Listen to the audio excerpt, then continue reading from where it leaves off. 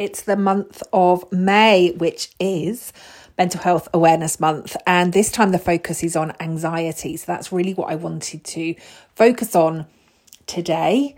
Hopefully, if any of you are there, we can unpick, maybe give you some topics and tips, or hints and tips even, for you to be able to take forward. Welcome to Frazzled, the podcast. My name is Kelly Swingler, your host, and I am the anti-burnout coach, helping you to regain control of your busy lives and create the time, space, and energy for the things that matter. I suppose why anxiety today? Why the focus of anxiety? We'll probably start there. Mental Health Awareness Month. I think firstly I get really irritated, frustrated, annoyed sometimes by the awareness months, the awareness campaigns that we have. On one hand, they are brilliant because they help us to break the stigma, keep the conversations going, hopefully allow lots of people to get the support that they need, the support that they want. But they can still feel a little bit kind of lip service, can't they? They can just feel like this tick box exercise that many organisations still go through. And from that perspective, it can be really great, to fly the flag, to have these campaigns, to have all of this work in place. But actually then if the working practices, if the culture of the organisation, the practices, the leadership, the day-to-day things that are happening and that are taking place do not allow for psychologically safe, emotionally safe, mentally safe, physically safe workspaces and workplaces for all of our people, then of course that can add to some of the mental health issues. That can add to some of the burnout. We know that toxic workplaces are still the number one cause of burnout. And with that is this kind of, what I think Softer for Success, an organisation called Softer for Success, have kind of coined and termed as this moral injury. And by moral injury, what we mean by that is that, organisations, leaders, people aren't doing what they say on the tin. Right? It's kind of, we have all of these values slapped all over the walls. We have all of these behaviours and maybe competency frameworks and all of this stuff stuck on walls. And yet we're not seeing it in day-to-day practice. This immoral, unethical way of working, of treating people, of leading is adding to much more of that burnout. And so, of course, when we have things like awareness months for anything, whether it's Women's History, Black History, disability awareness, pride, mental health, stress awareness, and many other things that we may be kind of flying the flag for at varying different times. If the culture in the workplaces do not allow that, it can lead to more of this moral injury, it can lead to more of the burnout, and it can cause more anxiety and stress along the way. Now, as part of my own journey through burnout and now still living with the impact of a mental health condition, I now live with bipolar, and the impact of physical health conditions that were created as a result of my burnout. My mental health is something that is constantly at the forefront of my mind, really. And sometimes I don't always know if it's kind of helpful. Again, if you've followed my journey or any of my work for a long time, you'll know that after my first burnout in 2013, as I was coming through that, I'd made the decision to leave corporate. I could have just gone into another role. It wasn't specifically that I wanted to leave to start my own business. But I'd gone back to work after my burnout, and I ended up having these 2 operations in 48 hours in the July of 2013 as a result of the physical challenges, physical health issues that had developed as a result of the stress that my body was under. So I had these operations, and I was just going to go back to work. I was going to do things differently. I was going to make all these changes, and I genuinely was committed to making it work. And then I went back to work. I was just like this is not for me. Started to then look for other roles within other organisations, but I didn't really see at that point any role that was really grabbing me. The job descriptions for any other HR director roles all looked the same. The cultures all looked the same. Like there was nothing that was stand out. The job descriptions, the adverts, the conversations that I was having with the recruiters, it could have been any role in any organisation. And I didn't want to be doing the same old, because I knew that things needed to change. And I was, just looking for something to kind of grab my attention. And I was actually on a training day for my own personal development when I heard myself say for the very, very first time that I was going to start my own business. So I set up this, literally, like within my first month, I had my first clients. I was working with incredible clients, helping them reshape and redefine all of their people strategies, really put people at the forefront of what they were doing. I was coaching HR professionals. I was coaching people outside of HR. I started working with, groups and teams of finance professionals and sales and marketing. I helped one incredible woman, the first kind of CEO that I had worked with on my own outside of kind of corporate life. I'd helped this I'd helped a director get to the role of CEO. That was the whole purpose of her working with me. I was loving what I was doing. I was, got awards really quickly, got clients really quickly. The money was flowing in really quickly. Like, everything just felt awesome.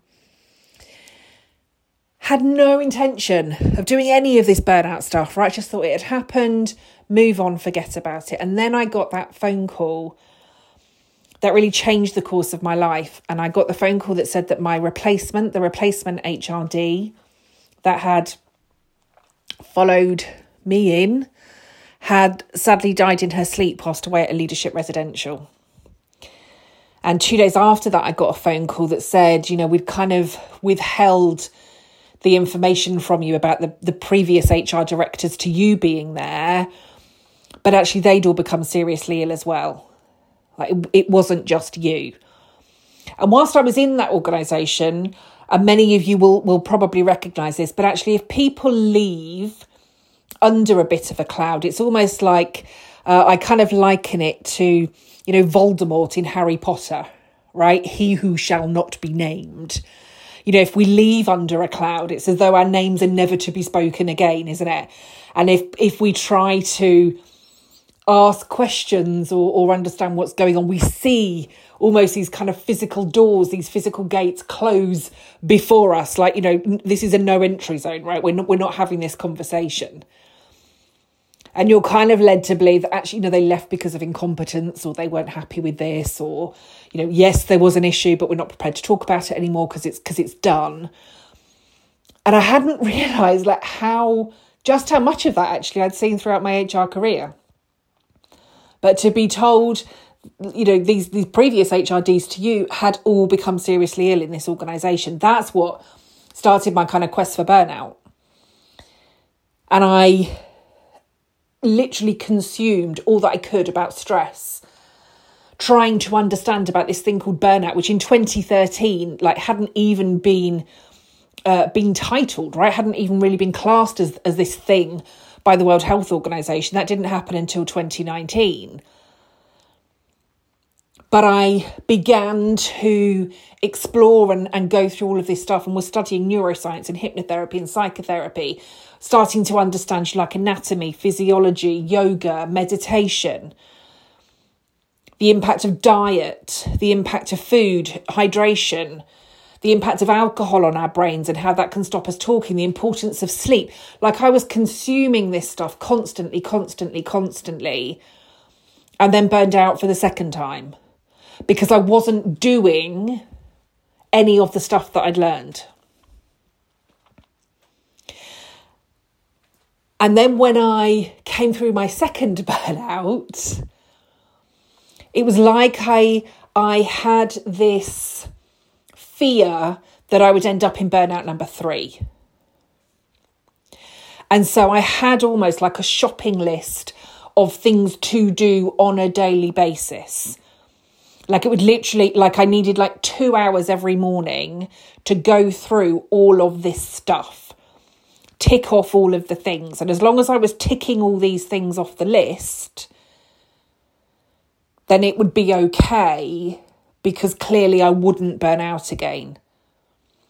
But actually what was happening amongst all of that, with all of these things that I was then trying to do on top of build a business, be a good mum, sort my income, do, marketing, coaching, trying to ensure that I'm kind of living with integrity and doing what I say on the tin,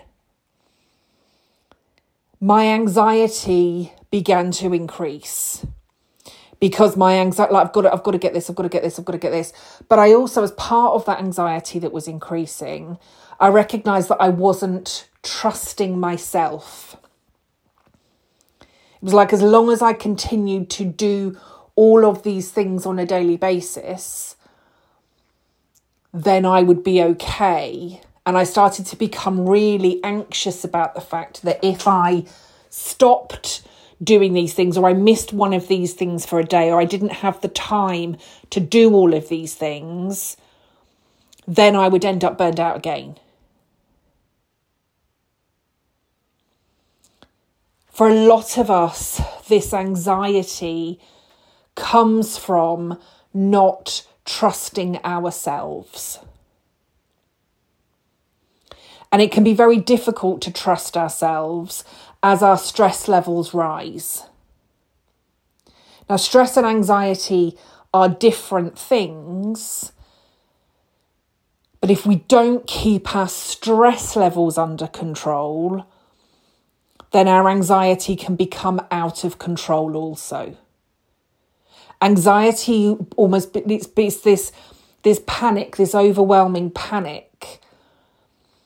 And sometimes it's about things that have already happened. We become anxious about, did I say the right thing? Did I do the right thing? How was that meeting? Should I have done it differently? Should I have said this? All of these racing thoughts of things that have been. And it can also then become all of this anxiety about things that are to come. And whilst we're constantly in the past or the future, we're never being in the now. And for me personally, this is something that I have to literally manage, very, very consciously manage on a daily basis. And I still do. I no longer have a shopping list of 10,000 things that I need to do on a daily basis. I do have slow mornings. I do ensure that I have plenty of time to do what I want to do. I want to get out with the dog in the morning. I want to be outside. I want to move my body. Now, that might be through yoga. That might just be, on a particular day, getting outside with the dog. It might be jumping on the bike. It might be, yoga, walking. It might be a cardio workout. And it could be 10 minutes or it could be an hour. But I allow myself, I've created the time to be able to do that with myself. So it's not I must do all of these. Actually, what do I feel like today? I start most days with a nice long bath, with some, aromatherapy oils, some incense and some music playing in the background. But not every day. That doesn't have to be part of my ritual. Routine absolutely helps me to decrease my anxiety. So trying to wake up at the same time every day, trying to have my meals at the same time every day, going to bed at the same time every day. All of those things is one less thing for me to think about. Breaks in routine can cause my anxiety to increase. I'd love to be able to say to all of you that I have all of this stuff sorted for myself. And perhaps if I wasn't living with bipolar, things would, I'm sure they would, be much easier for me to manage.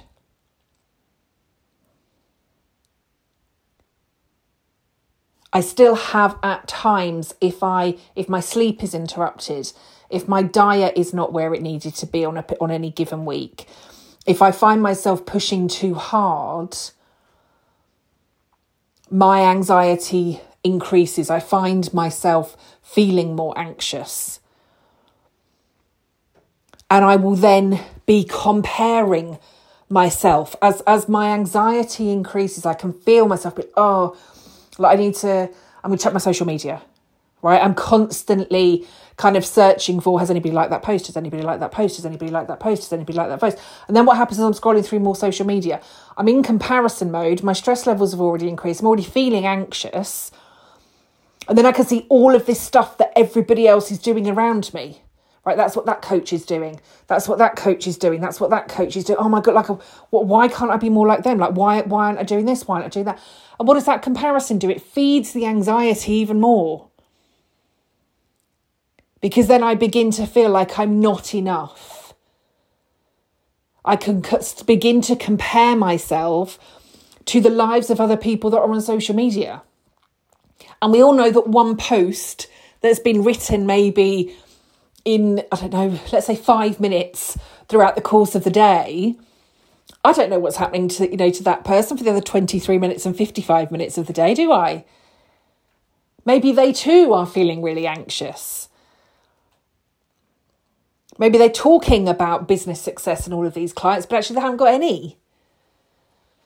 Maybe the testimonials that they're sharing are not real. And do you know what? Maybe they are. Maybe they are doing really brilliantly in their business. Maybe they are doing much better than me in their business. Maybe they've been doing it longer. Maybe they've been doing it shorter. Maybe they have a very different definition to success than I do. But all I know is the more that I get caught up in all of that, it feeds my anxiety even more, which then makes me feel less than I am, which then feeds into the fact that, I've got issues with my confidence, issues with my self-belief, all of those things. And it becomes this cycle.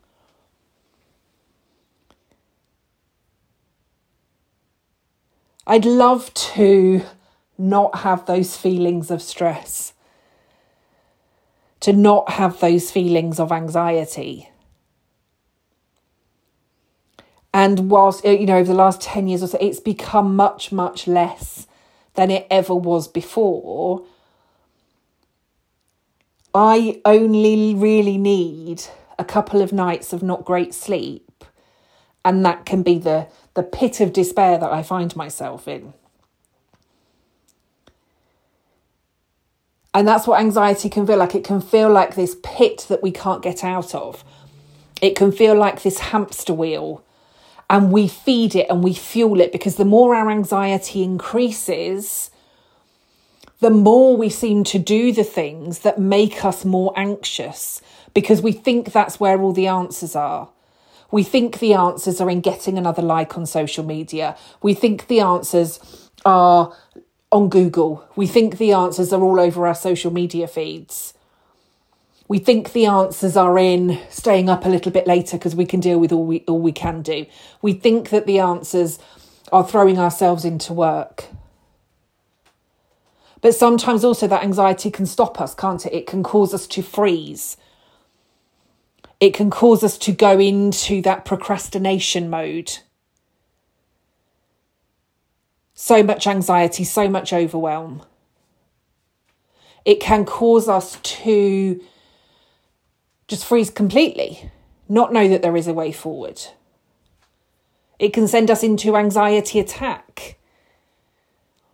Again, a few weeks ago, you may or may not, I don't know if I did a podcast on this actually, but, I'd put a video out a few months back. I'd had some change, or a few weeks ago, I'd had some changes made to my HRT, which had then impacted my sleep, and it was impacting a few other things around me. And I'd woken up on a Saturday morning like with the worst anxiety attack that I've had in a very, very, very long time. And it took me a while to get out of it. I needed to breathe. I needed to be present. I got myself out with the dog and everything started to be okay. And so a lot of the time, even whilst I'm doing the very best that I can to stay balanced, right, to get my sleep, to eat the right food, to stay hydrated, again, to tick off these things that we're told will keep us happy, healthy humans, I can't control the external factors. And I can't beat myself up about the external factors. You know what? The HRT did that. Okay, fine. Didn't sleep great last night. Okay, fine.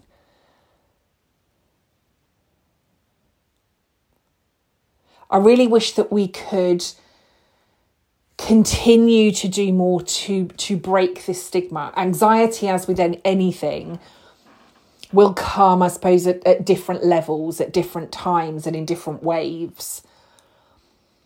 And we can feel anxious about a particular situation without it leading to ongoing or long-term anxiety.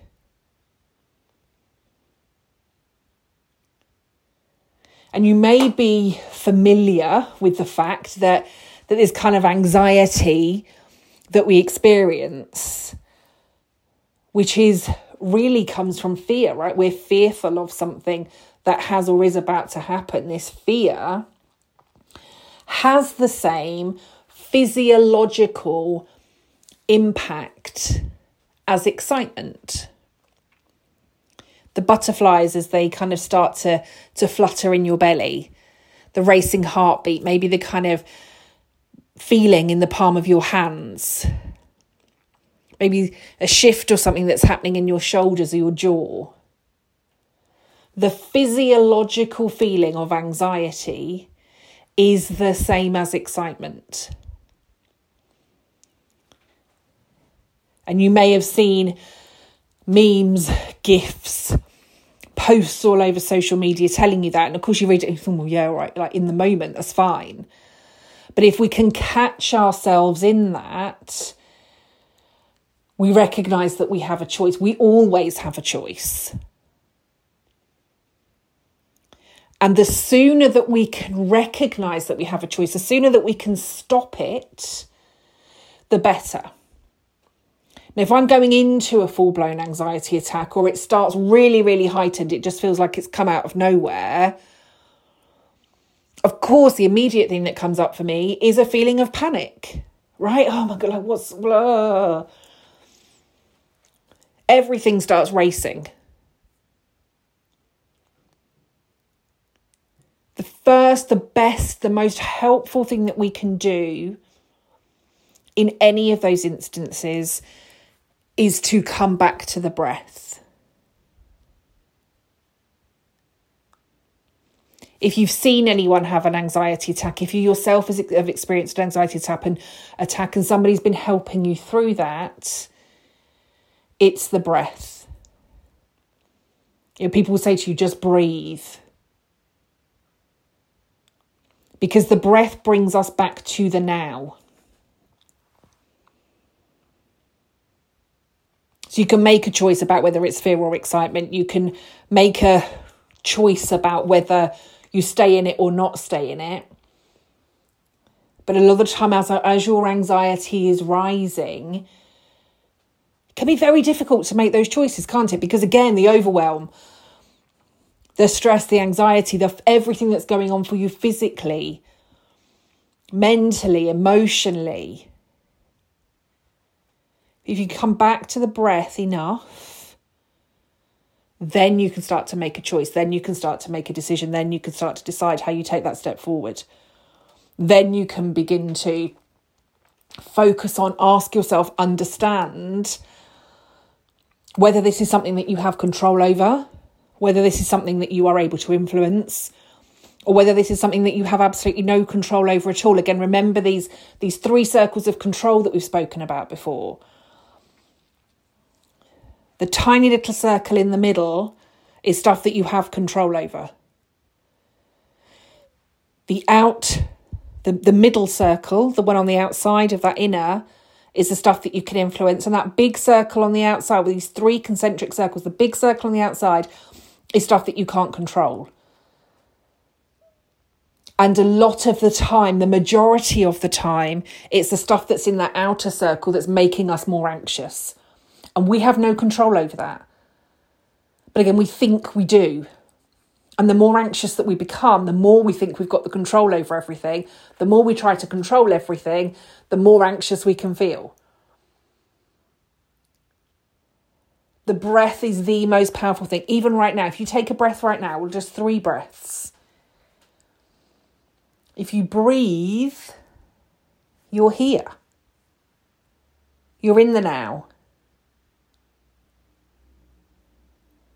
You can't breathe in the future. You can't breathe in the past. You can only breathe in the now.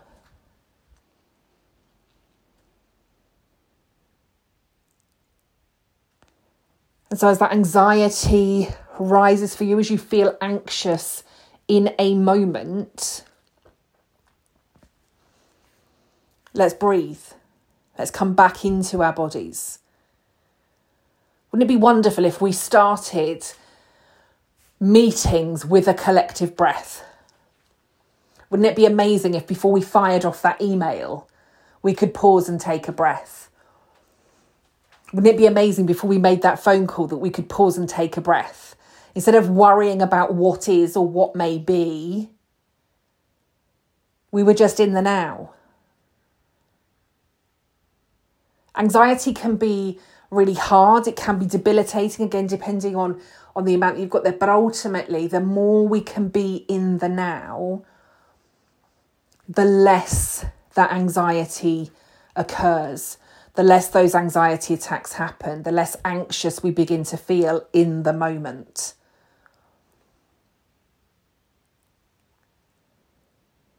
If we feel anxious about something, what can we do about it? Again, is it something that I can control, influence, or not control?